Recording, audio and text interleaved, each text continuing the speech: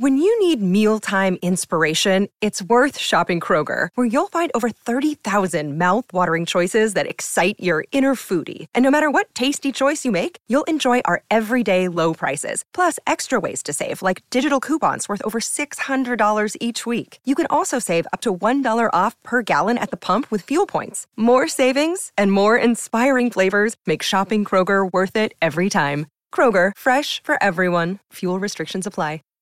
Save big on brunch for mom, all in the Kroger app. Get 16-ounce packs of flavorful Angus 90% lean ground sirloin for $4.99 each with a digital coupon. Then buy 2, get 2 free on 12 packs of delicious Coca-Cola, Pepsi, or 7-Up, all with your card. Shop these deals at your local Kroger today, or tap the screen now to download the Kroger app to save big today. Kroger, fresh for everyone. Prices and product availability subject to change. Restrictions apply. See site for details. Hey, everybody. Thank you so much for listening to this episode of the Preacher Boys podcast. I make this show for you, and I hope that you really enjoy it.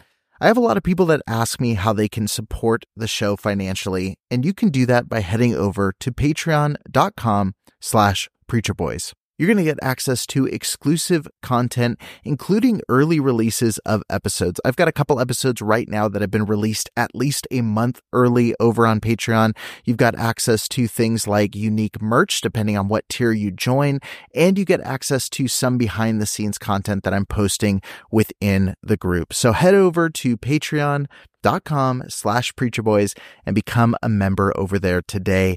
Every single supporter helps make this show a little bit more possible, especially as I continue to add additional episodes and content every single week. Thank you so much for tuning in. Let's get back to the show. Trigger warning. This podcast contains descriptions of various abusive situations. Listener discretion is advised. You are listening to the Preacher Boys Podcast, a podcast shedding light on decades of mental, physical, and sexual abuse within the independent fundamental Baptist movement. The testimonies shared on this podcast are told from the personal experience and perspective of the survivors. Not all legal outcomes are known or final. Any suspect is presumed innocent until proven guilty in the court of law. Now, here is your host, Eric Skwarczynski. Hey, everybody. Welcome back to the Preacher Boys podcast. Look, today's episode is way different, so please don't skip this intro because I want to give some context for what you're about to listen to. I put out on Twitter the other day that if you wanted me as a guest on your podcast, the answer is yes. I will come on anybody's podcast, given the scheduling works out. Happy to do it. I'm not going to ask you about your downloads and all that kind of jazz. Like right now, I just want to get on as many shows as possible, talk a little bit about Preacher Boys podcast, about some of the activism work happening there, and good old Tommy McMurtry, the pastor of a church over in Illinois, who I've talked about on this show before. He's a unique character. He gets featured a lot alongside guys like Steven Anderson and all those types of crowd. He's not affiliated with Steven Anderson at this point, but it's kind of the flavor of his preaching and his style. If you're familiar with like kind of the more extreme side of the IFB, he would fit in that category. And he reached out. He said, "I'd love to interview you." And I said, I would love to be interviewed. And so I went on his show, which is called his YouTube channel is Liberty Baptist Church of Rock Falls, Illinois. And I did a conversation with him. He grilled me for about an hour and a half. And this is the audio you're about to listen to. I do not endorse the views that Tommy shares in this episode. So if you're a first-time listener to the podcast, just be aware that usually I am the interviewer, and this clip you're going to hear, I am the interviewee. So Tommy's views don't represent mine. I think you'll figure that out based on the clip, but I wanted to give that context for what this is. But again, I applaud Tommy for one thing in this, which is he had the guts to sit down and actually talk with me, which a lot of IFB pastors just haven't been willing to do. And so it was interesting hearing the questions he was going to ask from his side, his perspective, and I hope my answers were helpful. Some of them were a little bit broad, so I wasn't able to go into as much detail as I'd like to. But anyway, here's my conversation with Tommy McMurtry, and enjoy this very unique and special episode. Yeah, all right. So, ladies and gentlemen, I believe we are live. We started a couple minutes early, and we did that on purpose because to teach all of you the importance of showing up for things early. And I believe in people showing up for church early, stuff like that. So, anyway, we're going to jump right into this. Make sure you let me know if there's any audio issues in the live chat. So, a couple days ago, we tried doing this kind of spur of the moment. But we did it pre-recorded, and we got a good ways into it, and then I realized the audio was messed up. And so it was a good conversation too. We were having a good conversation, but you could only hear you. You could not hear me. Hey, some might say that's the that's the best way to do this, but the problem is I really liked what I had to say, and so that was disappointing. So I told him, all right, we'll just do it on Friday and we'll do it live. And so some of the stuff that we're going to talk about, Eric kind of knows it's coming because there's a lot of stuff that needs to be repeated, some good things that were said. But the one thing, yes, this is the apostate. Thank you. You guys are like WWE, man. Coming in quick. It's probably going to get ugly, but we'll see what happens. All right, let me apologize ahead of time for all my viewers. But anyway, but you know what? I've seen some pretty nasty stuff said about me on your Twitter and on your YouTube channel and things like that. So it's gonna get good. But in our conversation we had before, we were talking a lot about stuff that we agreed on. And I really don't want to do that so much in this conversation. I would prefer to talk about the stuff that we disagree on, just because I think that is, I think that's more entertaining, personally. And obviously, we do want a little bit of entertainment value here. But again, so for those who maybe are not familiar with Eric, he has a YouTube channel, Preacher Boys documentary. I think it's called Stop IFB Abuse. Used to be an independent fundamental Baptist. Saw a lot of the cover-ups and junk that sometimes happens in the IFB world. Got turned off to it. And go ahead and why don't you say a little bit about yourself and tell everybody a little bit about what you do and why you do it. Yeah, so like you said, I grew up in the independent fundamental Baptist movement. My parents were both full-time staff at the Christian school where I went Monday through Friday, and then my dad was on staff at the church I was at Wednesday night, Sunday morning, Sunday night, all those 3 to Thrive kind of jams. And, grew up, made a lot of good memories, made some good friendships, had a lot of fun. I wasn't the kid that was like waiting to get out. Then I think I was in 10th or 11th grade. There was a sexual abuse cover up that happened. And the pastor who was involved, or youth pastor that was involved, got relocated to our church. And I was one of the first people to find out on the congregation side, started sounding the alarm about it. And people were not happy I was talking about it. And so basically I ended up kind of getting pushed outside of that circle, which was all I knew, and started really researching kind of the movement as a whole. Came across, Jack Scott situation happened a little bit after that, the stuff with Trieber. I mean, I started seeing these people that were always praised in chapel services for me growing up were all part of these really ridiculous scandals and cover-ups. So there was just a lot of incongruity between what was being preached and what was actually happening behind the scenes. And so that was really what pushed me out quite a bit. I remained a Christian, but didn't identify as IFB, and ended up starting Preacher Boys podcast and really trying to expose the abuses that weren't being talked about and giving a voice to survivors of abuse within the movement. And since then, I've just been trying to figure life out, like I think everybody who's in their 20s is trying to figure out where I'm at, what I believe, what's true, what's not, and kind of go from there. And so Yeah, excited to chat a little bit. And I will say this, I complimented you and no one's going to believe it. So I'll say it again now. We have a lot of disagreements, I'm sure we'll talk about. But I do respect that you are consistently as crazy in person as you are in your public persona. And that you don't shift gears depending on who you're talking to. I think we have that in common. We have beliefs that we have, and we're not afraid to talk about them. And I'm glad you have the guts to actually invite me on and talk, because there's a lot of pastors I've tried to talk to that have not offered opportunity like this. So I appreciate that. All right. Yeah, when you're sincere, you're not afraid. You're not afraid of a challenge. We're not recovering fundamentalists here. We actually don't fear challenges, and we'll actually take challenges. Big difference there. But anyway, so kind of what this is really going to be for those watching, and I told Eric, is I just want to really go over a list of grievances. He put it out there that he wanted to do he's willing to do interviews with people. I asked if he wanted to do it with me. It's not going to be easy, but it's going to be fair, because I've followed Eric's what he's been doing for quite a while, and I've been somebody who for years I've had a problem with abuse and cover-ups in the IFB.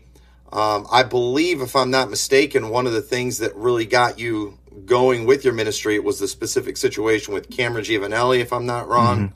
Mm-hmm. Yeah. And that was another one too that I got fired up about. I was running my mouth about that whole thing. I appreciated the way Pastor Shiflett handled it. I didn't like the response that he got. I had a huge problem with that. So I've always had a problem with it, as well as many other preachers. However, we typically are not super high on the totem pole in the IFB world. We're not the featured speakers, the celebrity pastors, and stuff like that. So it's kind of easy to ignore us. But whenever I see someone speaking out against it, I'm always glad to hear that, because I want it to go away. And I think one of the reasons I appreciated Pastor Shiflett so much, and I loved his book so much, is because here was a guy that was calling out the abuse in a big way, but he wasn't dumping everything that I believe is good about the IFB. And unfortunately, that's what it seems like most people do who start talking about the abuse. I feel like they're just using flawed men, flawed churches as an excuse to bash everything that's good about the IFB.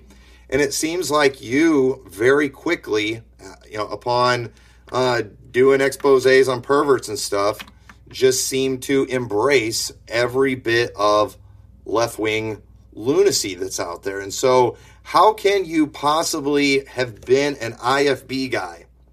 And I understand getting turned away from that and maybe not wanting to hang around certain groups, or even having problems with some things that the IFB is known for, but to jump from that into the full-blown just wokeism, the feminism, all this other stuff, and then to eventually just say, I'm not even a believer anymore. That's what we all think about people like you to begin with, that you're just not even believers to begin with, that you hate truth. And haven't you just proved that? And don't, hasn't what you've done, the things that you've promoted, aren't you just making it so the bad guys you actually have called out, they're able to just point like, look, these are the kind of people that, are talking about the junk in the IFB. Haven't you kind of given the bad guys what they need? Yeah, I think to some level you're correct in that, it's very similar to when someone, starts censoring, different, denominations and going after them. There's this expectation of persecution, that people have. And so when you do go after in any way, you're playing into that hand. Same thing, when I started the show, and people can believe what they want. I believed what I said I believed. I was consistent with what I said. And when I didn't believe it anymore, I was open quickly, because I didn't want to be hypocritical. Because I believe there's a lot of pastors and a lot of people sitting in churches who don't believe what they claim to believe. And so I knew when I said, I no longer believe, that there were going to be people that said, I knew it. Which was a shock to me because I didn't know it. And there were going to be people that said, we knew if you spent time, focusing on this, it would draw you away. But on the flip side of that, what's more important to me than the optics of what people want to say is just being truthful to where I'm actually at. And so, I don't find myself now in a position where I'm trying to deconvert anybody. It's just where I happen to be.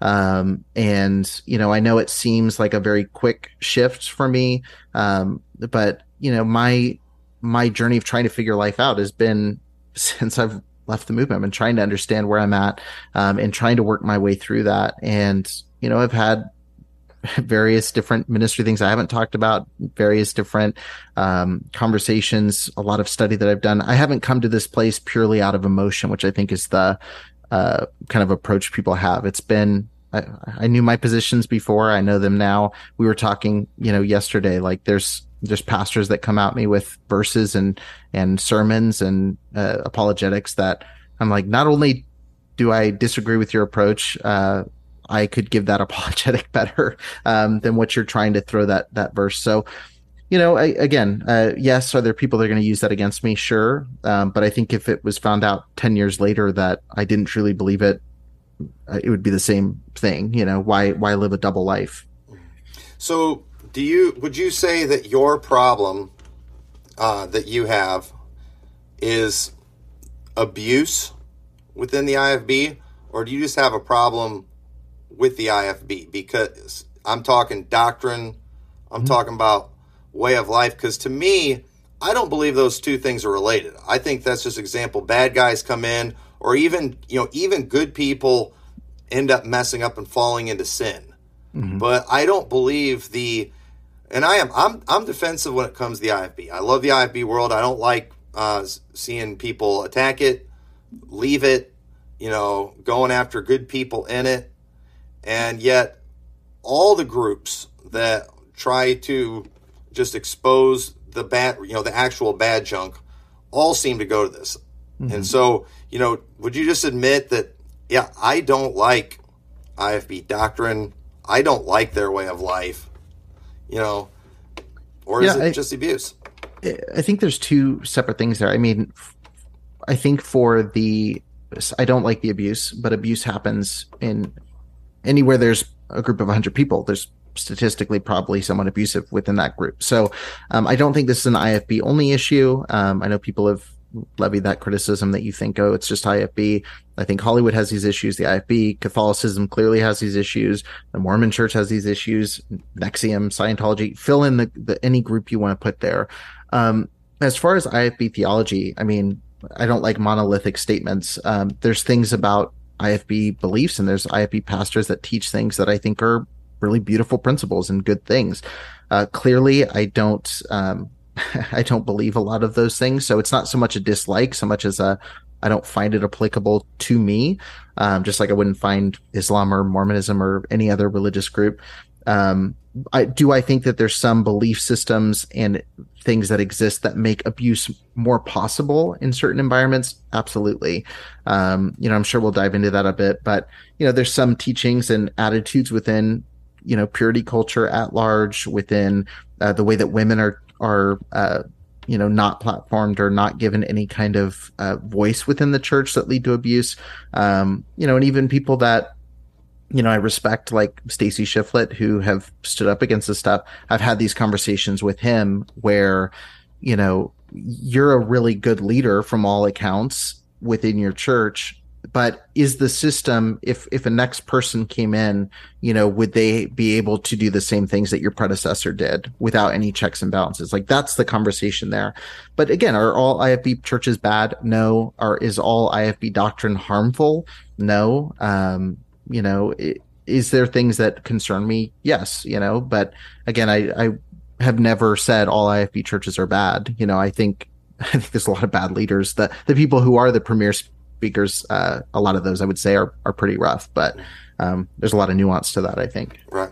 Well, because I feel like you discredit yourself. For example, if you go after when you go after good people, or even some of the good things that are promoted with the IFB. Like, you have a lot of negative things to say about the purity culture that when I hear you talk about these things, I feel like you don't even understand why purity is so important and why predators are so bad. It seems like there's a huge disconnect. Also too, when it comes to gender roles, because here's the thing too, that I would think you would understand coming from the IFB world. Okay. And I get it. You're to the point now where you don't believe the Bible, you consider yourself an unbeliever, but you understand IFB, we're fundamentalists. We take the Bible literally. Right. So even though you do not accept that anymore, shouldn't you respect the fact and understand the fact that if people are claiming to be followers of the Bible, that they will understand the Bible's very clear. Women are not to usurp authority over the man. They are to be silent in the church. That that purity is a very important thing, and it is a virtue, and it is something that's of great value. And so even though you might not like that, it's like there's a lot of stuff that I don't like about, or I disagree with when it comes to the Amish. But you know what? I can respect the fact that, okay, that's what their religion teaches. That's why they're doing what they're doing. I'll talk about where the disagreements are, but when I see somebody actually following their religion, I actually like that better. Like in our area, we've got Amish Mennonites where they look like Amish people, but they all use technology. I think you're fake Amish at that point. So it's like if somebody, if you're a Muslim, I expect you to be, trying to kill infidels and practicing Sharia law and stuff like that. And if you're a Bible believer, I expect you to take these things literally and be practicing them. And so if you just don't like that, to me, you should just be honest and say, I don't like the Bible. I think the Bible is wrong. What's wrong with these Baptists for following the Bible? So why don't you do it that way?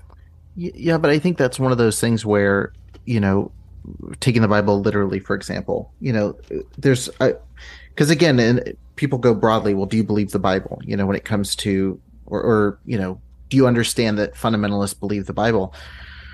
There's a lot of people who disagree on a lot of things that IFB churches or IFB pastors would say is set in stone in Scripture. Like there are people who would say, for example, and I don't know where you're on this, but there are IFB pastors who would say the earth is 6,000 years old. And that's because I'm a Bible believer. Like creation was 7 literal days because I'm a Bible believer. You'd also have people that say, I believe in, the gap theory because I'm a Bible believer. I believe there's 7 days. It doesn't give clarity in that area. And same with gender roles. I've interviewed medieval historian Beth Allison Barr, who, talks about, and she wrote the book, The Making of Biblical Womanhood, and she talks a lot about, and she would be a very conservative, Bible believer, though I don't think many would recognize her as that. But within her study, like she talks about how, the letters from Paul, which were written to the people at that time, so there's a lot of customs associated with that. Like our understanding of like the patriarchy and the way that we approach gender roles now is a lot more reserved and a lot more based on Jewish culture than what was actually being taught in Scripture. So again, there's a lot of people who could say, oh, I'm fundamentalist. I'm this. Like my issue is that those fundamentalists don't agree with each other on what the Bible actually says. Like there's a lot of interpretation. There's a lot of deciding what's just history written to those people, what is actually God spoken to me specifically. And so to just say like, well, we do this because we believe the Bible. There's people who are charismatic Pentecostal who would say the exact same thing. So it's hard to draw the line on that front, if that makes sense. And again, this is broadly like the Bible as a whole. So, we could talk about every different facet and story and say, what about this? What about this? Yeah. Well, I guess the thing is, there's always somebody that you can find that, will kind of interpret the Bible the way you want them to. I mean, there's people that teach UFOs and aliens from the Bible too. Yeah. Right. But at the same time too, a lot of these people, they're just kind of fringe. They're outsiders. They're not a part of any movement. They have no history. They're just kind of one more person that's just saying what everybody's wanting to say in this woke culture. They don't have anything that's, been tested and tried throughout history. And so it just sounds like people just trying to make the Bible fit, the modern culture. And you understand the IFB is not like that. We try to be true to what the scripture says, and we've got, when it comes to maybe some things about the IFB, obviously there's weird things and weird factions of the IFB. But I'm just talking about just stuff like, again, like gender roles. I mean, that used to just be part of our society when we were very Christian. And you know what? These things are very spelled out in the scripture, and there's no way you can say things are getting better in this world as they're getting away from that. I mean, people can't even figure out what stinking gender they are anymore. Yeah, it's not making them happier. Well, we talked about this a little bit on our last conversation. Like, there is, we're looking at a very small period of time, right? Like, we're looking, even if we go back to the roots of the IFB movement, which I don't know, would you say that goes back, all the way to Jesus? Are you one of those, or would you identify that it is not our relatively style, new? Okay. Not our style of doing things. I think our doctrine is as old as the Bible. Sure. But as far as a lot of our practices and our culture, obviously it's not super old. So again, you go back and, because you hear things like, oh, it's not tried, it's not tested. Well, the IFB is still a relatively new experiment in the span of the actual denomination. If you were to go back to, like I said, if you go back to medieval history and you look at, the church at that time, there were a lot of female leaders within the church. If you go back, throughout time, there are these little experiments that happen throughout religion, throughout the world. And again, right now, we're at a period of shakeup where women are, being given more voice. Women are being able to share their perspective for the first time. And same with, any racial topics too. We're seeing a time now where non-white people are able to share their perspective within the U.S. in a very open way. But again, this is all a very small sliver of time. This is within the last couple of years.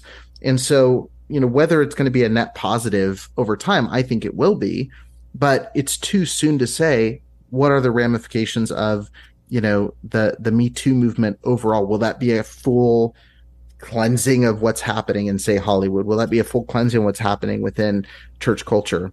I don't think one movement's going to get the entire job done, but I think there is a positive that happens when someone who has not been given a voice is given a voice for the first time. And I think that's going to prevent some of the cover-ups and abuses that have happened historically in white male dominated circles.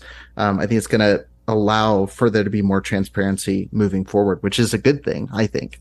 Right. Well, while the IFB movement too, I don't know exactly how old it is. Is it J. Frank Norris old, whatever? Right. Here's the thing about it. And there's people out there that'll tell you can always find it. People like us throughout history. I don't know. Here's what I do know is that I'm not, and I tell people this all the time. If I find another group that I feel is preaching the Bible better, following the Bible better than the IFB, I'll join that group. But, at the same time, I am the last one to try, new things. I am the anti-trendy, as I like to call it. And when it comes to independent fundamental Baptists, our style of Baptists, okay, I grew up in it. My dad, raised me that way. I've got previous generations that I can look back on. I have, I come from a line, you could say, of Baptist people that I have known in my life. My grandparents were Baptist, and they, so I've seen a product that works. I am very thankful for the way I was raised, and I have done everything I can to raise my kids in the same way. And obviously there's been really slight variations, obviously it's not identical, but very slight. And so and it's working, I feel like I've got a tested product. My thing is, define what working means, because that's something that gets mentioned. So yeah, what working? So one, I want marriages that are happy, that last, that stay together. I come from a long line too of people that divorce is just not really a thing in my family. and it's not just miserable marriages too, good, happy marriages, good, happy childhoods. I don't want kids that are going to jail. I don't want kids that are leaving the faith and denying the faith. And so again, so far, I've got so many examples of things I can look at that are working. Now, there's exceptions that are out there. Okay. Now, not really so much in my immediate family. It's a pretty high number or high percentage. I'm saying, though, I don't see another movement that's producing anything that I would want for my children. And I think every parent, they want the best for their children. And I don't see anything. The people that are going more liberal, I don't see them producing anything I want. I see them producing LGBT kids. I see them, producing kids that are just completely leaving the faith as well. That's not what I want. Where the people that are producing the kind of product that I want for my children, for my grandchildren, they're all in the IFB. And if another group starts doing it better, I can't find that label in the Bible. I'll take that label, but it's not there. So show me somebody doing something better, and I'll take it. And I feel like what you're promoting, it's this woke agenda. Feminism is not making women happier. More and more women are on medication and things than ever before. Divorce is a bad thing. It's running rampant. The gender dysphoria stuff, it's getting big for a reason. Sexual perversion. I would not wish, some kid coming out as on my worst enemy, and let alone one of my own children. Yet that is becoming more and more and more common. And that's another thing where I think you discredit yourself too. Is you act like you have a big problem with perversion, but then some of the stuff that you feature on your program with LGBT people. In fact, one of your videos you did was on how LGBTQ Christians experience harm in the church. You've got to understand that according to the Bible, according to Baptist theology, there's no such thing as an LGBTQ Christian. You've got to understand that. And can you understand why Baptists are just going to write you off and just dismiss you when you're promoting somebody who's talking about LGBTQ Christians? That is such an oxymoron. Yeah, well, again, I think the thing that's interesting to me, and even in this conversation has been present, is that there's many times where IFB pastors go, well, do you write off everything in the movement? Do you broad brush everything in it? But then when it comes to the minute I platform somebody who has a disagreement, whether it's small or large within the Baptist context, they use that as a reason to write off everything that I'm talking about. And so, again, do I expect everyone to agree with everything that I do on my show? No. There's people who would disagree that I'm coming on this platform with you. There's people that would disagree that I had Stacy Shiflett on my show because he hasn't renounced the IFB. And then on the flip side, I have conservative Christians, even people in groups like Recovering Fundamentalists, network, that dislike some of the content that I put out. And so I don't expect anyone to monolithically agree with everything I promote or every guest I have on. That being said, the guests that I have promoted, for example, the one that you're mentioning, I don't know if you listened to the episode or if you've read her book. She also approaches scripture from what she would deem a conservative view of marriage and relationships. And so she does identify as experiencing same-sex attraction, but her religious beliefs, she believes, prohibit her from being in a marriage relationship. So she stayed celibate. Now, again, most IFB pastors who are upset about that interview didn't listen to her explain that or talk about that in any regard, that she's trying to the best of her ability to follow scripture the way that she interprets it. But from my perspective, the quote unquote perversion, to use the word you used earlier, that bothers me most is when it violates someone else's autonomy in some way. And so, I have a great issue when someone is being forcibly whether it's in a heterosexual or homosexual environment, when they're being forced to do something sexual that's against their will. And I'll talk about that all day long. I think that's a major issue. Do I have deep concerns about, what someone does privately, whether heterosexual or homosexual? I don't. If it doesn't affect or cause harm to somebody, I don't have a reason to be concerned about it myself. When someone says, do you agree with, being gay? It's like, I disagree with it for myself. I don't want it forced onto me. But if there's, somebody else, I don't see why that should take up real estate in my mind, if that makes sense. But again, from the beginning, I would never decline having a guest on who would, just because there's some disagreement or it's going to bring some outcry from one side or the other. That's not how I run things. Right. Well, I guess, what this comes down to, and again, with you being from the IFB, again, I just, there's some things that you can't unsee. It's like when you've seen the truth on some stuff, it's like you can't unsee it. So it's like, how could you have been in the IFB, seen the things you saw, heard the things that you've heard, and then just reject some things that are so common sense? So, for example, if you're against perversion, abuse, and stuff like that, okay, and you meant, and this what makes it seem like you're just accepting whatever the left-wing agenda is, It is only in the news media, it is only in Hollywood, where in the LGBT world, they're just same-sex attracted people, just like you and me, but attracted to the same sex. That is a myth. These are people that the Bible says have been given over to a reprobate mind, and the amount of abuse that is within that world, I mean, it doesn't even compare with what's in the IFB world. I mean, such a large portion of your LGBT people are people who are abuse victims. And that's what's so bad about abuse. When you twist people's minds on when it comes to, the sexual things, it does a great deal of damage to them mentally. And most of your, people who identify that way are victims, and they turn around and end up producing more victims. And so I just, as somebody who actually hates abuse, I can't handle that world. But I want to address that because that's factually incorrect. Like, most people who are victimized don't become abusers themselves. That's been disproved study after study. And it's one of the reasons that... Let me say this, though. I'm saying most people who identify as LGBT have been abused.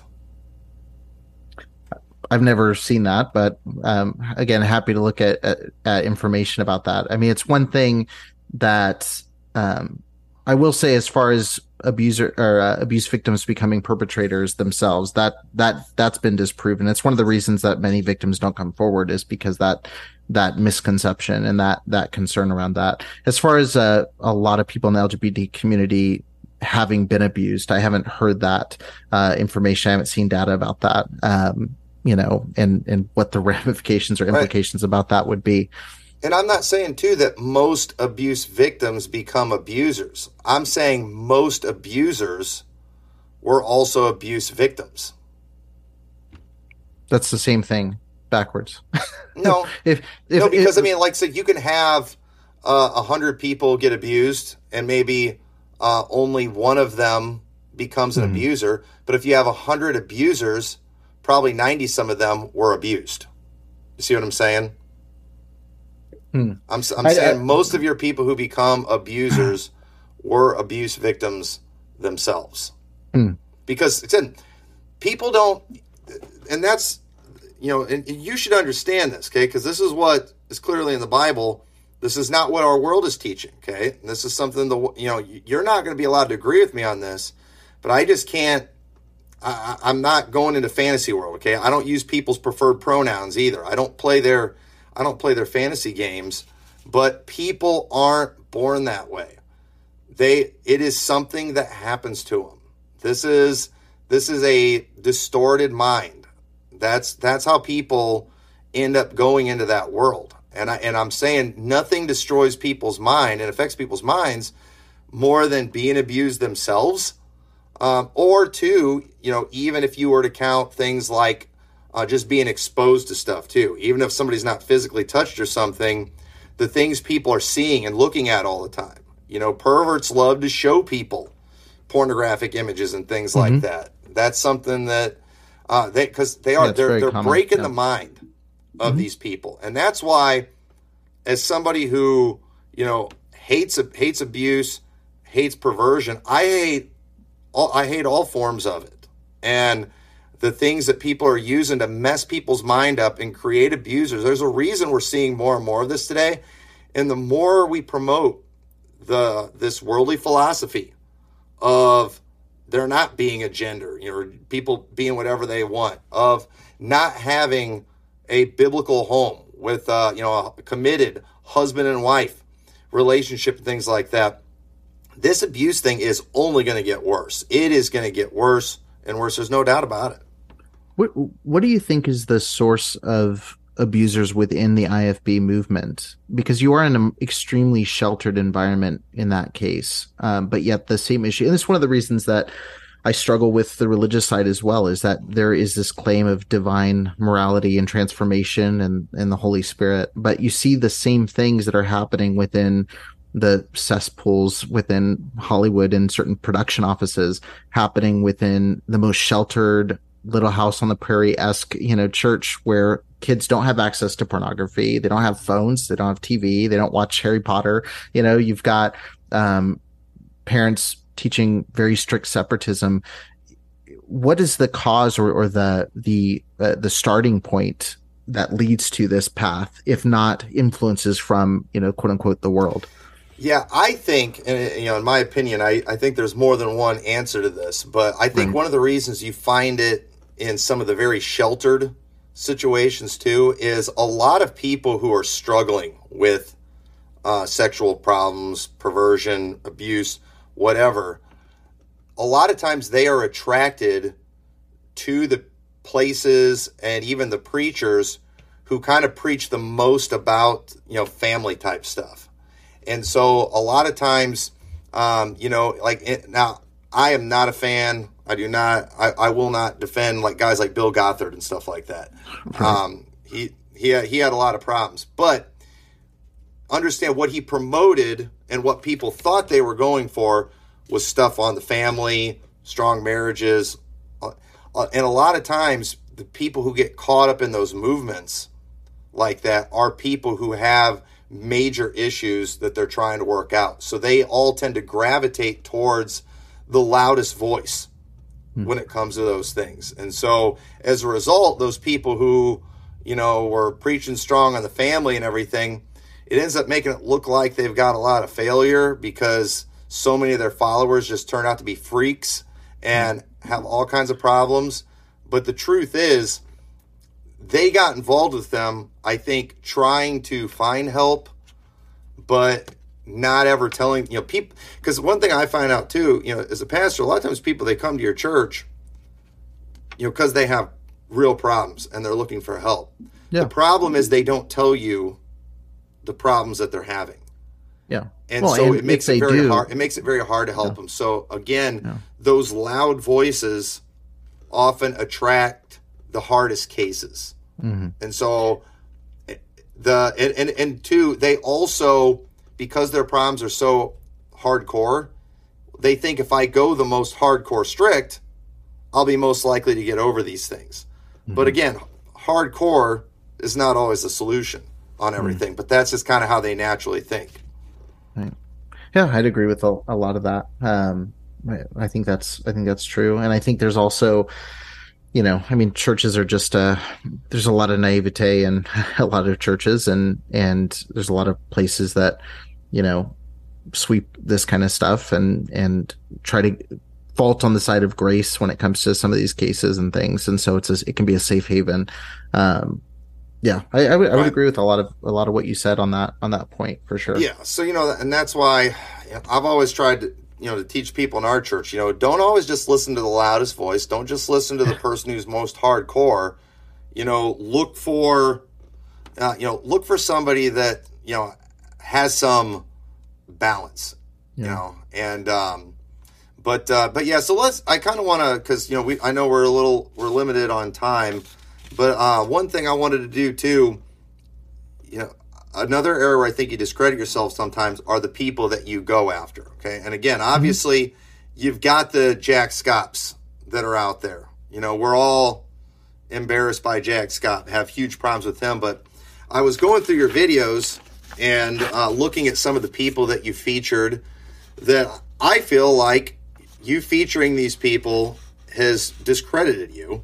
And I think you should, I don't, and all these people I'm going to talk about too, these are not like people that I'm buddies with, that these are all probably people that either don't know me, and even if they did know me, they probably wouldn't defend me for anything. So this is not me just circling the wagons for my buddies. But you just recently put out a video about Pastor Mike Johnson. And in that thing, you put on there anti-LGBT rhetoric, which I'm like, who cares? I mean, in the IFB, we've always talked negatively about LGBT. And another thing, too, in the IFB, we've always done. This is just how we are. We're all like this. Some of us will just admit it. But, just like, sometimes you tell boys, stop being a girl. You tell guys, stop being a queer. And, I mean, what was the offensive part on that clip? The fact that he said queer and that's offensive to LGBT, or the fact that he offended maybe people who like soccer? What offended you more? I'm a hardcore soccer fan. That was it. No, I mean, the big reason, I mean, really for talking about that, I mean, and I have, I've known people who grew up in fundamentalist environments who, later came out as gay. And, and my concern is beyond even just the question of theology and, all this conversation. My concern is I don't want somebody who is just scrolling through Facebook coming across, and same thing when I talk about abuse, same thing when I talk about any topic, racism, fill in the blank. There's 99% of topics that I can come stumbling across that don't bother me and don't hurt my feelings, whatever. There's a very few amount of things that come up where I would like some advance warning that that's what I'm about to watch. This is what I'm about to see. I don't like watching anything about, extreme violence. There's certain topics that come up. So when I'm thinking about people who have gotten pretty verbally beat up about, whatever, homosexuality, about whatever the topic is, I'm going to throw something in and say, hey, by the way, this is what this clip is. So, as to what he was talking about, I mean, one, it was completely irrelevant to whatever he was about to preach about. So it was just a random aside, but also it was just a dumb rant. So I want to explain that too, because I've shared stuff of yours as well. Do I think you're? I think too, though. I think he might have been preaching to a bunch of teenagers, and as preachers, sometimes we're being funny, and two, we are trying to, in a fun way. I got the impression when I was watching that clip that him in kind of a fun way, he's encouraging these boys not to be queers. And you probably really need to do that when you're in California. I don't know that was the same sermon. It kind of looked like the same place, where there's another clip, and I've heard him preach a couple times in person. I don't know him on a personal level. I've heard him preach a few times in person. I've always really liked him. So it's like, I don't like seeing his name, featured on your thing. I don't think that was a bad thing. He's got the one clip where he's like, you guys in your skinny jeans. He's like, what are you doing with those skinny jeans? Those are invented by the homosexual crowd so they could scope you. Preachers talk like that. Again, a part of it's in fun. They're just trying to promote masculinity in an effeminate world. And I'm telling you, I don't understand how a straight dude's going to be offended by that. Yeah, I mean, again, I think, and again, there's people I promote that I think are in clips that I think are silly. There's things that I think, and I'm of a position too where I think a lot of the worst thing you can do is take some of these guys seriously. And there's things that I've shared that you've talked about, that I've agreed with, and there's things that I've shared that you've talked about that I disagree with, or I think are just like, what are we talking about? And so, again, do I think, one, I don't like Mike Johnson because he's affiliated with a lot of people that are extremely abusive, horrible people that have covered up a lot of things, and he's been silent about it. But the other piece of that is too, I don't think it's all in good fun if you have somebody sitting in that auditorium, and again, you can theologically say, okay, well, they need the gospel or whatever you want to throw at that. But if you have somebody sitting in there who is struggling with suicidal thoughts because they're getting made fun of for how they feel about something, or you have somebody in there who's dealing, whatever it is, like, that's just not helpful for a quote unquote spiritual leader to come up and like lay one on you. That doesn't help the situation. And so I do think that's concerning. And suicide rates are extremely high due to bullying, due to things like that. And so that's concerning to me that would be said to a room full of teenagers. And it's just unkind. Like, do you want teenagers leaving and saying the same stuff at a mall? Like, it just doesn't, it doesn't seem appropriate. And again, I don't think he's a particularly good person on top of that. But can you understand? But again, this is, to me, I'm going to get you back into today's episode in just a moment. But first, I want to thank the sponsor that is making today's episode possible. And that sponsor is Factor. Factor creates no prep, no mess meals. You can meet your wellness goals in time for summer thanks to the menu of chef-crafted meals with options like Calorie Smart, Protein Plus, and Keto. Factor's fresh, never frozen meals are dietitian approved and ready to eat in just 2 minutes. So no matter how busy you are, no matter how many podcasts you're recording, going up and down the stairs, trying to take meetings, whatever you're doing, you'll always have time to enjoy nutritious, great tasting meals. And I can say this from experience. They were kind enough to send me a couple of meals for this week, and I enjoyed one just shortly before reading this ad, and it is amazing. And with 35 different meals and more than 60 add-ons to choose from every week, you'll always have new flavors to explore. You can make your day delicious from breakfast to dessert and stay fueled with easy, nutritious options. And these aren't meals that skimp on quality either. You've got things like filet mignon, shrimp, blackened salmon, and so much more. So if you want to try it, go head over to factormeals.com/preacherboys50 and use code preacherboys50 to get 50% off your first box plus 20% off your next month. That's code preacherboys50 at factormeals.com/preacherboys50 to get 50% off your first box plus 20% off your next month while your subscription is active. Go check out Factor, and now check out the rest of this episode.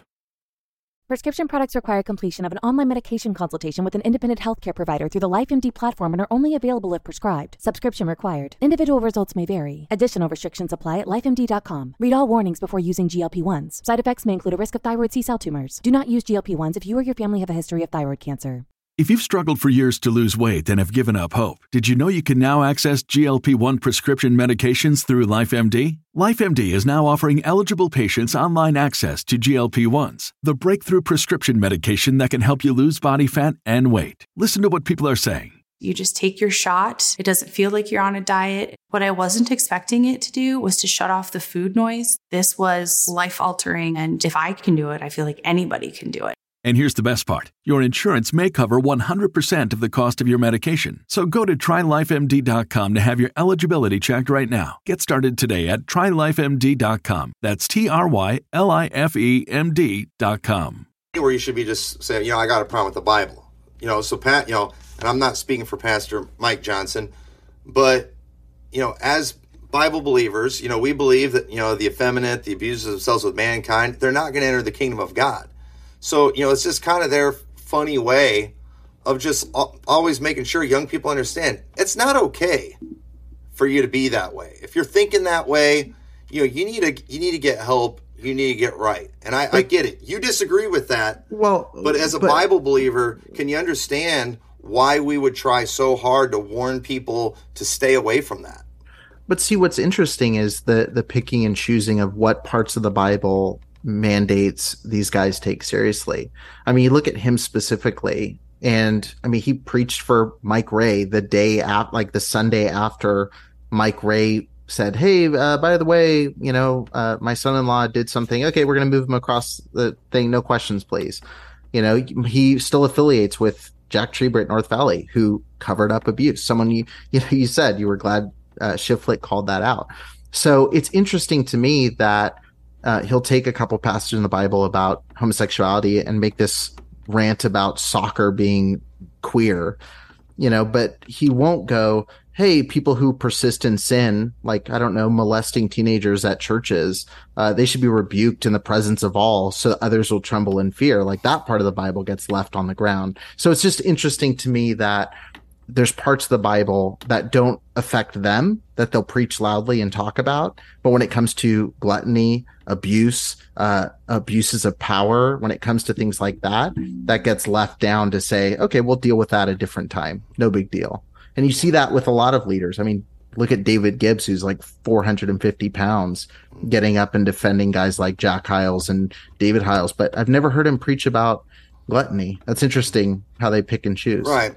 Well, I mean, obviously, you can always find another sin somewhere in the Bible because we all have. But, there are some sins in the Bible that, you were beaten with few stripes and some you were beaten with many stripes. And, obviously, things like murder, things like adultery, these are bigger deals than a guy eating too much, And so I think basically what you're saying, your problem with Mike Ray is that he associates with people that that you feel like have covered up abuse and stuff like Johnson, that. Yeah. But because I listened to that clip, it just made me like him a little better. But I don't know him. I don't know him on a personal level. And again, I think that clip alone is like the same as going out and whatever, doing all the other things I've covered. No, I guess I just felt like you were offended he went after queers, and it's just like, who cares? Well, I mean. Again, I think we should care. And I think if you hold to a theology, which again, people are made in the image of God, the idea that there are people who commit suicide sitting in sermons like that and being told that, you're useless and invaluable and all the other things that are said, that, it's not a who cares conversation for me at that point. It's a, how do we communicate, even if you believe something else to be the truth, communicating truth and love as opposed to communicating it as a throwaway joke at the beginning of a conference. But okay. Well, okay. So another one, I want to kind of get through these quick. We're getting low on time too. But then Pastor Joe Brown. Yeah. Why you going? I felt like that was uncalled for.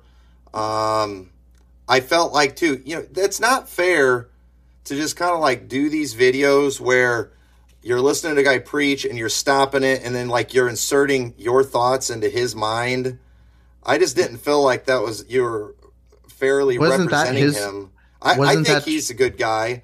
And wasn't that Joe Brown's entire sermon? Playing videos out of context, pausing them. At least I gave him context, but he played videos out of context, paused them, and gave his commentary. I haven't seen the whole sermon. I guess I saw the clip that you shared. And I just was like, this, I felt like you were really pushing it, really stretching it.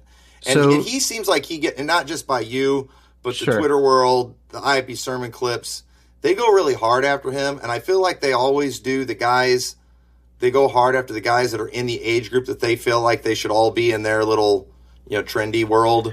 And, but where he seems like he's honoring the ways of his father, who they also don't like. And I think that's their real problem with him.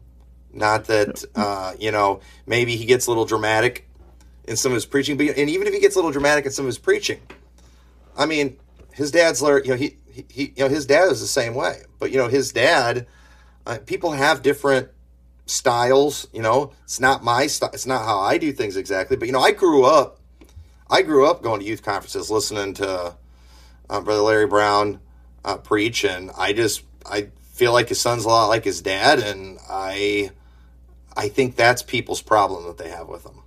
Yeah, I mean, well, first, his sermon was literally him playing video clips, pausing them, and talking about them. Well, he's using I don't think it's dramatic effect, but I mean, was he using these clips to twist somebody's words or whatever? Yeah, I mean, he played. So first of all, his whole sermon was a series of videos that he and anybody can go look at it. Like that's what it was. And so I don't think it's any less appropriate for me to pause his words and interject my thoughts than it is for him to pause others' words and interject. But yeah, and also he was just disingenuous with a lot of what he was presenting. He played a clip, and again, he played a clip from Alice Cooper talking about how he grew up a Baptist, son of a Baptist preacher, came from a long line, joined a band, became very popular, and what's disingenuous about the clip, and again, you can say, oh, he's not a real Christian or whatever. That was a clip from Alice Cooper's testimony video talking about how fame wasn't enough, and he is now considers himself a follower of Jesus. And so again, you can disagree and say, well, based on this fruit, we don't agree that he is.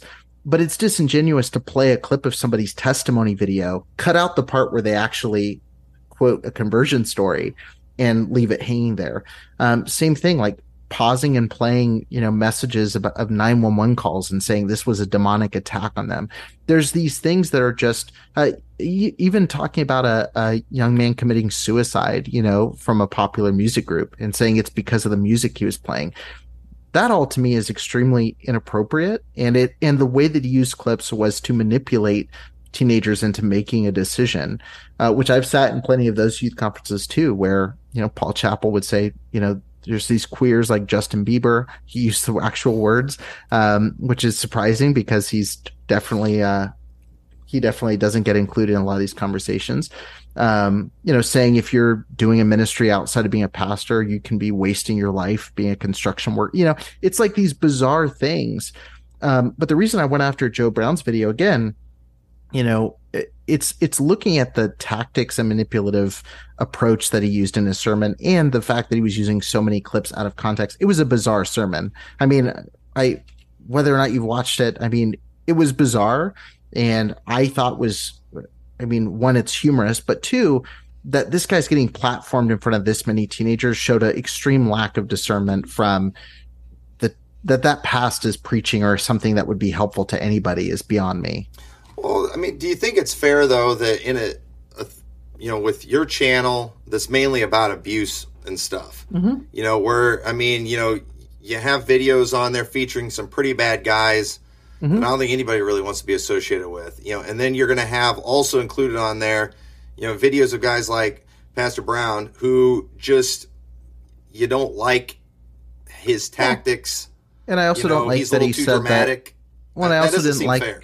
Well, I also didn't like that he said that victims of abuse had a spirit of resentment because someone touched them.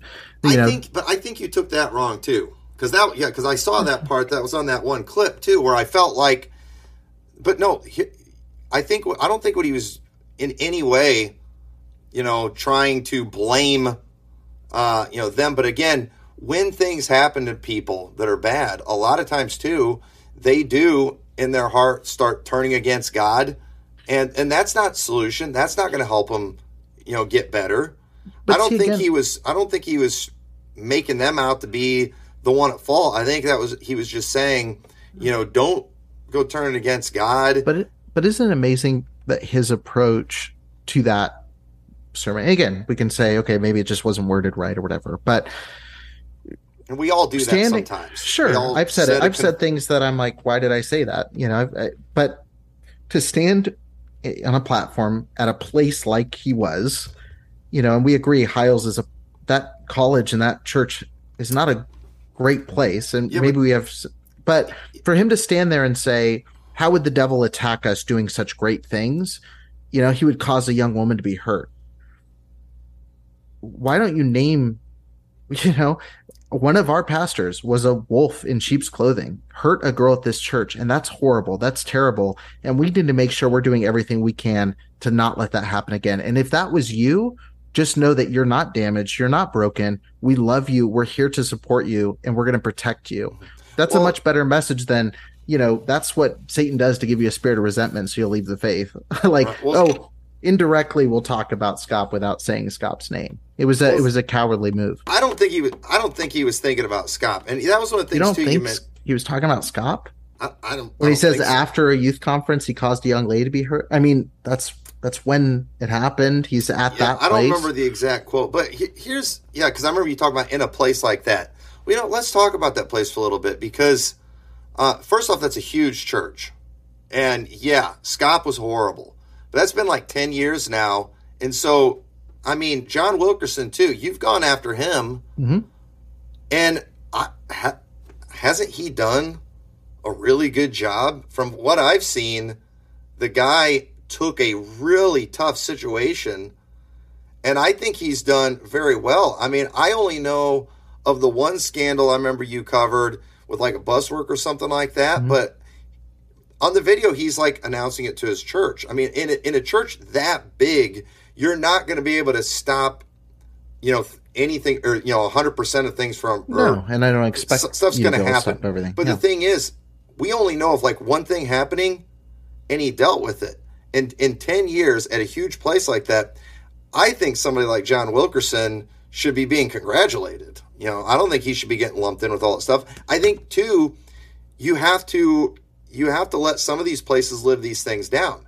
Okay, it's another thing if they like let Scott come back and preach another sermon, but they did. They exposed him when they found out. They got rid of him. They brought in a pastor who's a polar opposite of Jack Scott, and he seems to be doing a really good job, from what I can see, of doing things right. So why can't we let him live it down? Yeah, I mean, again, I would ask, like, what has he done? What has he done to? I don't hear about the scandals anymore. And when we have heard about one, he was addressing it to his church, and he was dealing with it. Everybody knows. Again, I mean, we could look back at the clip. I mean, because I don't think it was a thorough explanation of what happened. I don't think there were clear steps really taken on that approach. And I know firsthand, which I won't name names, but I know firsthand from victims who have gone forward to talk about, either existing abuse or past abuse that has happened, and asked and went to him because they thought he was going to be a different voice, and didn't get responses or weren't able to have real meaningful change happen based on those conversations. But also, you look at guys that are still on staff at that church, like Eddie Lapina and all these different guys at First Baptist Church of Hammond. Like, there hasn't been a lot of change. It still looks and functions very similarly. And also, you still have statues of Jack Hyles sitting around. You know what I mean? Like, they're very proud of that heritage. It just seems odd to me that, it would be easier for me to, quote unquote, let them live it down if they weren't so proud and upheld this history they have, where, I mean, there's been a lot of bodies thrown under the proverbial bus, and that they haven't mentioned that or corporately talked about that in a meaningful way. They've just kind of said, hey, we'll just hire a quieter pastor than the last one. It just seems odd to me. And again, is Wilkerson better than Scott? Yeah, because to best of my knowledge, he's not doing the things Scott was doing. Do I think that he is a white knight, riding over the hill to save the church? That very well might be so, that he's saving the church, but I don't see it being a safe place to be a survivor or a victim. I just don't see that, or those steps being taken in a real way. Well, one thing I don't think you do a lot of times in your program too, though, is show it is a very difficult thing for leadership when it comes to handling accusations, because again, you need evidence, you don't want to falsely accuse somebody. It is a hard thing. And so, if people are coming to John Wilkerson, it's like, 15 years ago, 20 years ago, this happened. I mean, what can he even do? And I get it. I'm sure there's probably a lot of stuff that happened under the Scott era that never got exposed, never got dealt with. But at the same time, again, you can't always go back and erase what was done in the past, especially if it was just a really big thing. I just think, considering, what we've seen so far, and I'm an outsider too. I don't hang around that church. I'm not really close to anybody in there, but I do know a lot of eyes are on that place.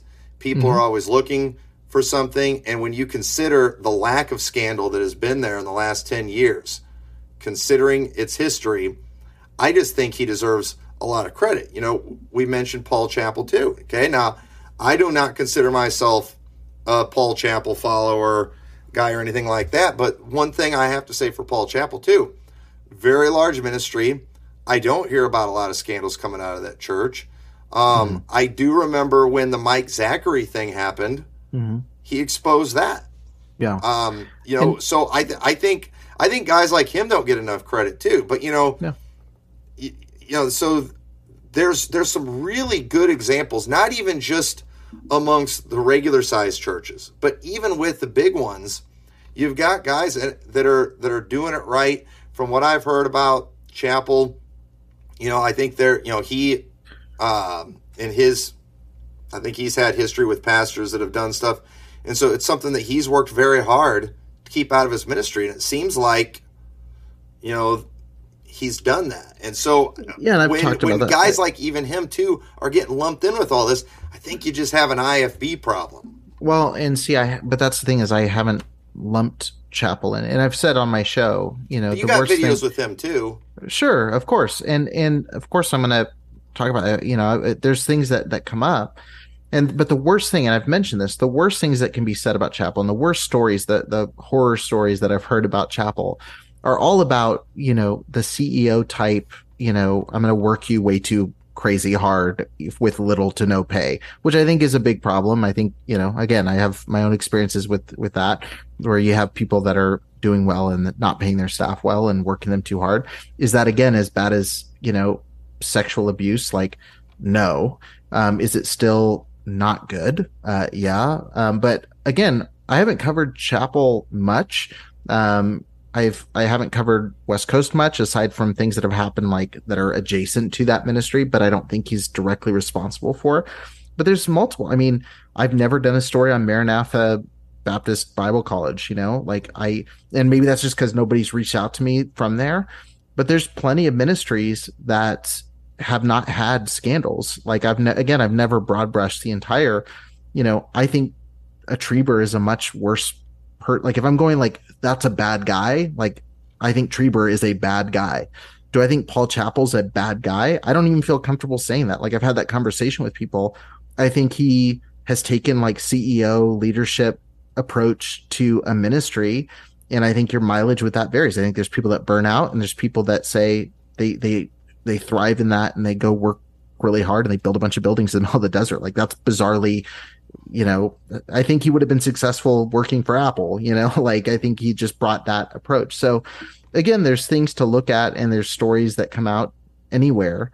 But for the most part, like there have been pastors who have approached things and handled them the right way. And, you know, I'm not even one that's cynical like some that go, well, you haven't heard about West Coast scandals because they're so good at covering them up. It's like, okay, you know, maybe that's possible. And sometimes but I think for the most part, I think he wants to keep scandal free for the success of the church. And I think that, you know, again, you look at the Mike Zachary situation, like the cover up was largely on the Trieber side, not the Chappell side. And maybe I sound like a SoCal guy still, and I'm protecting the Paul Chappell vibes, but I'm not a Chappell. Anyway. I'm not a Chappell guy, but I'm not either. Just on let the record show. At the same time, I think in that area he's done well. I think you give credit where credit's due. Sure. You know? And I think with Zachary, Zachary was out quick, and I was pretty adjacent to that. I was there. I was in high school. I believe I was in high school. Yeah, because I was going to conferences. So yeah, I was in high school when that happened. I remember Zachary being on the platform. I remember when it happened, how quickly he was gone. My only concern was the statement that was released initially by Lancaster. I thought was really good. North Valley posted their statement, which contradicted a bit, and then the two of them released a statement that was a little bit more vague about what happened. That was my only frustration with that situation. But again, you know, he got him out of his ministry quickly. And then he was quickly absorbed into another ministry in San Diego, but that's a whole nother story. But yeah, I haven't critiqued much about how Chapel handled that situation, and ultimately, we don't really know how he handled it. We can just look at what happened from the outside, and he was out there quickly. Well, with all situations, there's going to be so much that we don't know, but again, so I feel like when it comes to stuff like yours too, you just kind of need new material. So I was looking back at your videos too. Your third video that you uploaded that's on your channel, it was with Pastor Keith Gomez, who he recently retired, but he was 40 years in a large church. Okay. 40 years. I've been around that ministry a lot over the years. Not only do I not know about scandals in that church too, but like, here's another thing. One of the things that's always impressed me about that ministry too is how many of the staff members that he has that have been there for, just decades and decades. Lot of long-term staff people there. And the fact that they haven't had, but you went after him over some rants he did about the COVID-19 stuff, 9/11, Muslims, Democrats. He was right on that stuff. It's just like, I think a lot of times though, but he's a big name in the IFB, I don't think he's so that you want to big. get his followers looking at big? your stuff, but what's that? I don't think in he's certain a big circles name in Illinois. He's got the big IFB church in Illinois. So he turned it over to the next guy now. But but at the same time, it just seemed like, hey, if I want to get the different wings of the IFB looking at my stuff, I need to feature these different people, and I don't feel like was even close to being worthy to being featured on your channel at all. Because the stuff he was saying, everybody in the IFB says, and this is a guy who has a reputation that's totally opposite of the kind of stuff that you're going after. So it's like, if I was you, I wouldn't want to draw attention to people like him. I wouldn't want to draw attention to people, like Wilkerson and stuff, or Chapel, because these guys are proof that you can do it right. Right. And so, your second video that's on your channel, it was about IFB's old-fashioned views on modesty. Mm-hmm. You had Larry Brown, but you even had a Pastor Tim DeVries. Okay, now I don't know him personally too, but I've heard a lot of his preaching, everything. That's a solid guy that nobody has a problem with in the IFB world, but it's like, we're gonna make the IFB look like there's something wrong with them, and they've got some kind of perverted problem because they're worried about modesty and stuff. And it's just like, if they're IFB, they're not off limits for you. And again, I think if you want to be effective, you stick to bona fide perverts, but you just go after everybody. Well, again, I've said this a couple times, but I think you have to look at the system that the bad guys operate in, and you have to look for areas that enable people. I think when you have an environment, purity culture, for example, which again, addressing the culture associated with that, the way that you see preaching clips about how women are devalued if they wear certain things. You see, pastors, like Larry Brown talking about, women, wearing tight clothes, and going after those groups. Like, when you have a culture that is estimating a woman's value based on what she wears, and you have these guys getting up and talking in explicit detail for a pastor about how someone looks in a certain outfit, and you have all of this, your self-worth tied into, whether you're a slut for wearing this skirt or these pair of pants, like, that's not a healthy culture, especially when you have pastors going into, should your kid be wearing a sleeper because that might, because it has pants on it. So you don't want your daughter, developing the spirit of rebellion and taking on these masculine traits, or approaching kids going swimming who are not even prepubescent kids and going, hey, you can't wear a two-piece because it's sexual. Like, it shouldn't be sexual. Like, if you're looking at them and seeing that as sexual, that's more on you as the viewer than them wearing the clothes. So again, I'm looking at the system and going, things like purity culture have not been helpful to victims of sexual abuse and has enabled abusers in a lot of ways. I want to talk about the system, and I want to talk about the worst examples within that system. Not everybody at First Baptist Church of Hammond was a SCOP, but SCOP sure got away with a lot within First Baptist Church of Hammond. So you have to look at the system, and you have to look at the beliefs that can help fuel abuse. Is it everything the IFB teaches? No. Is it every person in the IFB believes that? No. Does it enable a lot of bad people? Yes. There's a lot of things like that messaging that does enable bad people. Well, you got to understand, guys like Pastor Larry Brown, he comes from a generation too that was like before the internet and all that kind of stuff, when things would go viral. And a lot of those guys, they kind of still have that mentality when they go to the pulpit. But he uses funny stuff. And the truth is too, when you're this big fat woman, and you're wearing these super tight britches, it is repulsive to everybody. Shouldn't somebody tell people, hey, this is not good. This is not helping you out. Shouldn't somebody let people know? I mean, and I he's obviously being funny. Is that the role of the pastor to get up? So if somebody's in the congregation who is of that size, again, you're hearing something you'd expect to hear at a comedy club in LA at 11 p.m. coming from a pastor who's supposed to then say, turn in your Bibles, let's read through this passage. And also, it's amazing to me that these conversations about ill-fitting clothing and weight come into play from pastors talking about women in the congregation or outside the congregation. But they never say a word, again, about David Gibbs coming to their platform, breathing like he's the Penguin in a Batman movie, coming up and talking about these fake stories that he uses to generate tears and get donations to his organization. So again, it's just interesting to me, the picking and choosing of who gets picked on. And again, this goes to there not being female voices within the movement. There's a lot of sexist and rude stuff that gets said that I don't think would happen if there was equal voice for females within the congregation. Hey, well, Larry Brown, he's never heavy. And I've been told too, I don't know if he still does. He used to do like these 100-mile bike rides and stuff. So he was always in shape. So he's allowed to say something. There you go. But when you need mealtime inspiration, it's worth shopping Kroger, where you'll find over 30,000 mouth-watering choices that excite your inner foodie. And no matter what tasty choice you make, you'll enjoy our everyday low prices, plus extra ways to save, like digital coupons worth over $600 each week. You can also save up to $1 off per gallon at the pump with fuel points. More savings and more inspiring flavors make shopping Kroger worth it every time. Kroger, fresh for everyone. Fuel restrictions apply.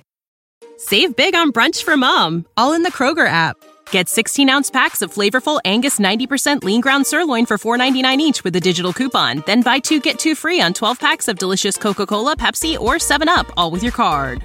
Shop these deals at your local Kroger today, or tap the screen now to download the Kroger app to save big today. Kroger, fresh for everyone. Prices and product availability subject to change. Restrictions apply. See site for details.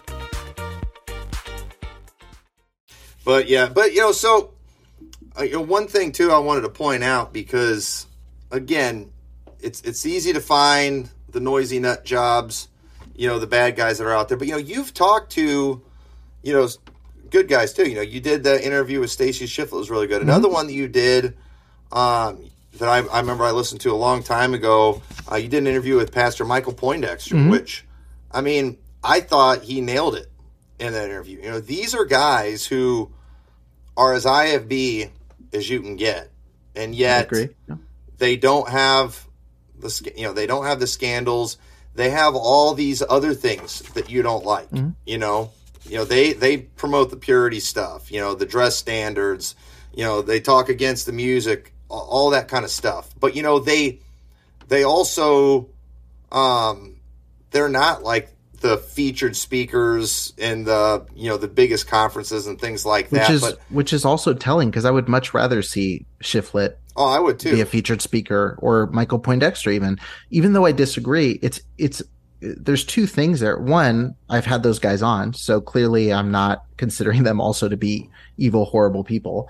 I do think there's conversation about intent of what you say and impact of what you say and all those sorts of things. But like, again, those are guys who I wish, if the IFB was Stacy Shiflets across the board, this would be a much different conversation. I would still have my disagreements, obviously, about whatever, like I do with everybody on every side, like we all do. Nobody is, if you agree with someone 100%, you're in a cult. Okay. Like there's something really bad there. But my thing is, I've had those guys on, and the interesting thing to me when I have these conversations is people always go Stacy Shiflet, like, well, they're Stacy Shiflet. And it's like, one, most of the IFB leadership, like he doesn't get invited to stuff. Like he's got a black mark on him from calling out Trieber in a big way. And like, there's just he does. But then it's like, those guys get killed within that movement. Michael Poindexter, like he's got a small sliver of the IFB, like that he's in. Like if the IFB as a whole does not have major issues, why are people like Trieber in such big positions? People like, establishments like all these different colleges or organizations, they have these high positions of power. But then somebody comes out, and I thought when Shiflet did the video, oh, the floodgates are going to open. This is where all the good guys come out. It's crickets for the most part, aside from some French people, which again, I disagree with you on most. You're vocal about abuse. You'll call out by name.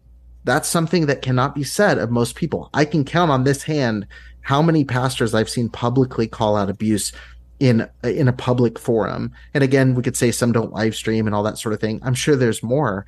But most calls that I get from IFB pastors who call me and say, hey, actually, thank you for what you're doing. I disagree with you on most, but I agree with you on saying this and this and this.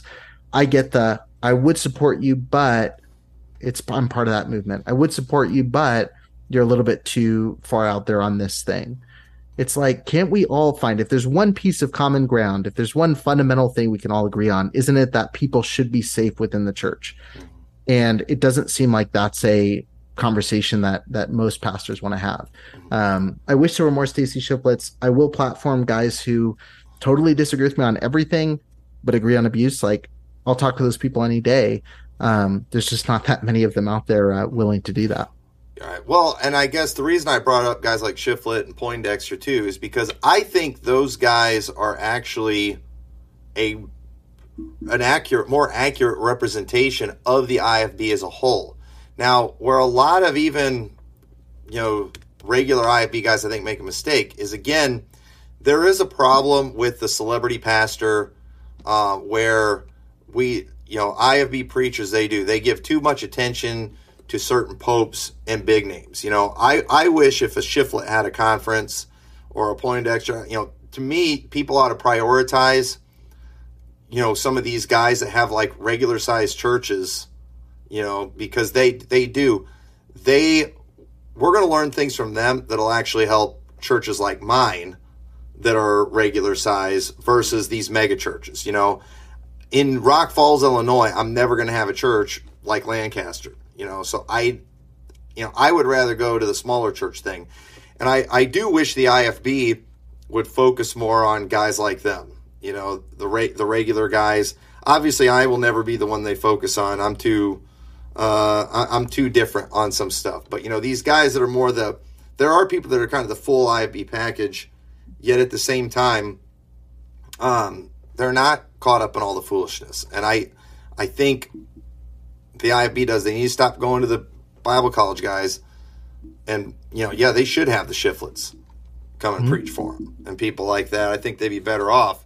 But, either way, and I know we're about out of time, but I guess the thing that I wish I could get across to you and your audience too, and we probably don't really have a whole lot of time to get in this, because obviously on one hand, it's like, I'm glad you came out of the closet as being an unbeliever, because I never really thought you were, and I know you say that you were a believer. News to me, yeah. But at the same time, I don't want to see people, leave the faith, leave the IFB and stuff like that. And I think it is. I think it's the bad guys in the IFB that create people like you. I think there are bad guys in the IFB world. They create and inspire the recovering fundamentalists and stuff like that. Yeah, and the Church Split, which just jumped in. So welcome to the Church Split. Oh yeah, Brian. Yeah, Brian's there. A little late to the party, but yeah. But here's what you got to understand. Jesus was very clear that the devil was going to sow tares among the wheat. Okay, they're going to look like us. They're going to sound like us, and just something to help people kind of identify, okay, who the real ones are. Because the world, they do not hate us, because we are just believers in Christ or Christians. They hate us because we testify their works are evil. We do. We preach against the homosexuality. We preach against the queerness, all that kind of stuff. That's why they hate us. But there are the outward visible markers of ours that make us different from the world. How we dress, how we look, those things that we preach. Those are the main things that people can see and that they notice about us, which makes those things the easiest things to mimic. So the thing is, if I want to make somebody think, I'm a camp meeting preacher when I'm not, first thing I'm going to do is I'm going to turn on the Southern accent. Because you got to have, that's like the most notable thing about him. I'm going to grow a fat gut. I'm going to do all those outward things. But at the end of the day, I'm still a Yankee. I'm not a camp meeting preacher. I'm not like those guys. And so there's a lot of people out there who they're infiltrators. And so they're going to be the ones yelling the loudest about the dress standards, yelling the loudest about the purity. They're going to be saying the most extreme things. Because they're trying to convince everyone that they are one of us.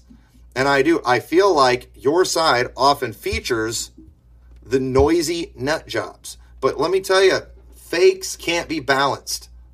They can't do it. You can't be balanced when you're fake. And so that's why a lot of these guys that are preaching the most hardcore on male leadership, also treat women terrible. Well, that's against the Bible too.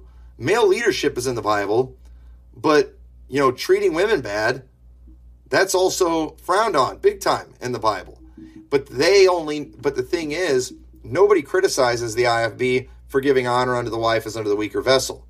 We get criticized for the authority part. So the fakes come along and it's all authority, the man's in charge. We get criticized for corporal punishment. And so you have the pearls come along, just like beat the kid, and it's just like, you don't have to go crazy and extreme with this stuff. But it's interesting how, those are the ones though that everybody picks up on, everyone focuses on. And to me, those people are obvious phonies. And I don't get bent out of shape when I see you going after them. It's when I see you going after the good guys, and I see you go after a lot of good guys, and I think it's because they're testifying that your works are evil. So, but that's my thoughts on There's it. No question there, so I don't know. Yeah, well, I guess I just want you, and I want your crowd that listen to this to just know that that's how you spot the phonies. They can't be balanced. Okay, Scott said crazy extreme things. Mm-hmm. That was a good signal that he's fake, and things that weren't. What did he say? That weren't consistent. What's that? What did he say that was crazy? Well, I'm just kidding. Don't get me going all that. But here's the thing, like you said about me, I might have some beliefs that are extreme as far as the world is concerned, but you got to admit they're consistent too. Mm-hmm. And I guess I feel like, and I've told you that at least you're consistently crazy. But I even feel like you're very inconsistent, and I think it's because you're just against the IFB, and I question whether or not you really believe the things that you say, because it's like, I understand people get mad at the IFB. What I can't understand, being okay with homos. I understand being mad at the IFB, but feminism, I mean, come on, all this. You've become the full liberal package of everything.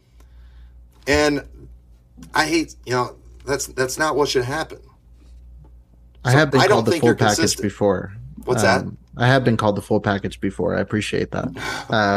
No, and again, I think again, we are constantly changing as people. I think I've consistently tried to be open about where I'm at, which is all I can do, is try to be consistent about where I am. And I feel a lot better, again, it brings me a lot of, hatred to state my positions from either side. But my thing is that I've been consistently open about, hey, here's where I am. This is something I've claimed before. I don't believe it. And I think it takes a lot more guts to do that and say, hey, I'm a work in progress. I'm figuring this out. I'm trying to understand life itself. I'm trying to research. This is where I am. I think that takes a lot more guts than to say, I've got it figured out. I believe this, and I'm just going to keep putting on this show every single Sunday. And again, I'll just echo back to you. I know we're at the end here. Like, my hope for, your side, which again, I hate monoliths, but for the IFB side, for people who are listening who would disagree with me on certain things, and for people on the flip side, on my side, who disagree with sides, I hope that we can all agree on certain things. For example, abuse. I hope that we can all find common ground in protecting people who need to be protected. And I hope we can not broad brush, people based on one position that we disagree with, and not avoid conversation based on things we disagree with. It saddens me that there's people who, will say, hey, you're just a far left liberal, you jump to that extreme for clicks and views. And then I have people on the far left liberal side who say, like, you're way too conservative. I get both sides of those messages. At the end of the day, I'm me, and who I am is going to evolve and change as I learn and study and research and talk to different people and hear perspectives. And so I hope that people don't throw out the important messages about stopping abuse. If there's an IFB pastor, I've had pastors call me before. If you want resources and things, I'm not going to say, hey, what do you think about the King James and skirts? And I'm going to give you resources. So anyway, I just hope that's clear, and I hope that we'll try to at least stand united on this front, if nothing else. Okay. Well, hey, I appreciate you coming on the program. I think what I'm going to do here to close it out, I'm going to, I'll kind of give you a final word to say, but then I just, at the very end, after you get off, I just want to take a couple minutes for some preemptive damage control, because I know not everybody's going to be happy that I had you on here, but and that's silly. Like, can we agree that's silly? That anybody on my side or your side would be upset that we had a conversation, right? Like that. I mean, that shouldn't happen, right? There's legitimate concerns, but again, there's how other people operate and there's how I operate. Mm-hmm. So I just want to, acknowledge a few of those things. And so I know you've got to get going, but I'll let you go ahead and have a final word you'd like to say. And then I'll let you step away, and then I'll close it out. Yeah. I think I said what I need to say. Check out the Preacher Boys podcast, plug. Go check that out. And honestly, like I said, I would just say, I know there's majority, IFB people probably listening to this. Sincerely, if there's any questions, resources, anything I could help with as far as the, preventing abuse side, anything, if you're curious about that, I'm happy to help. I'm not going to just go on attack mode. That's not my MO. I've talked with a lot of pastors who I strongly disagree with, who I think have asked really good questions about, security at our church, or here's a step, or who's a good law firm to talk to walk through the stuff. Like, I'm happy to help there. And ultimately, at the end of the day, I just don't want to see people get hurt, whether that's in the IFB or anywhere else. I just happen to be connected to this movement. I was born and raised in it. I saw it firsthand. I've experienced some of it. And so I want to keep sounding the alarm there. But I do appreciate the Shiflets of the world, the people. I mean, Tommy, we disagree on so many things. We had a great conversation yesterday about a lot of those. but at least you have the guts to admit that this does happen, which is, I think, a step in the right direction. And I appreciate you giving me the chance to talk about it, and for not beating me up too hard on this conversation. All right. Well, thank you so much for joining me. I'll go ahead and let you go, and then Perfect. Say some final words. But yeah, so I appreciate Eric coming on here and doing that. But yeah, for those who might have a problem with me having a conversation with them, okay? I'm not mad at anybody that may disagree with me having this conversation, but at the same time, too, I do think, as somebody who identifies as IFB and who is defensive of the IFB, somebody who's been publicly critical of Eric on multiple occasions, I felt like if I'm going to address a lot of these things, I shouldn't be afraid to do it right in front of him with him there. And I guess I want people like him too, in case there are people out there who are wanting to expose these things, who are good people. Don't get caught up in all this other stuff. You discredit yourself. I want perverts to get busted. I want them gone from the ministry.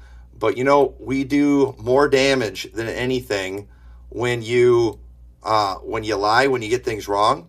There's a lot of people that are going to identify Eric as just a troll. And you know what? He's gotten enough stuff wrong. And I nailed him for a bunch of those people that he's unfairly gone after. If a pastor doesn't want to give him the time of day, if they don't want to talk to him, if he's letting to call and fact check, I don't blame him. Guys like him, they need to be 100% right, and he's not. So I'm not mad at people that don't want to talk to him, but I guess at the same time too, I'm not afraid to talk to somebody like that, call out some of these things, and I would rather do it with him there, because I think it's just, I don't think it's that effective for me to just get up and tell you everything he's thinking and talk about him completely unchallenged. I don't think that's going to win anybody over. So you know what? If he wants to come on here and then I can get his audience over here, I trust my audience to not get pulled his way. But maybe I can pull some of his audience the right way, because, again, while there are bad people out there, while there are tares among the wheat, while there are guys who are overly emphasizing some of the notable characteristics of the IFB, you got to understand those people are not the majority. There are a lot more out there that are the real thing, that they are sincere, and they love the Lord. They're not perfect, but at the end of the day, I don't think you're going to find a better movement out there than the IFB. And so I'm sticking with this, and I'm going to defend the teachings that I believe in. I'm going to defend the good guys that are out there when they're being attacked, and there's a lot of them, and those bad ones, I hope they get nailed. So anyway, I hope you enjoyed this conversation. We had a good live audience through the whole thing, and if you get a chance, if you're not from this channel originally, came from Eric, go listen to some good IFB preaching on this channel, and you can hate abuse without becoming a left-wing lunatic. It's very possible to do that, and that's how we are over here. Thank you for listening to the Preacher Boys podcast. If you appreciated the content on the show, please leave a review on iTunes, and don't forget to connect with us on Facebook, Instagram, or Twitter with the handle @PreacherBoysDoc. Additional information can always be found on PreacherBoysDoc.com.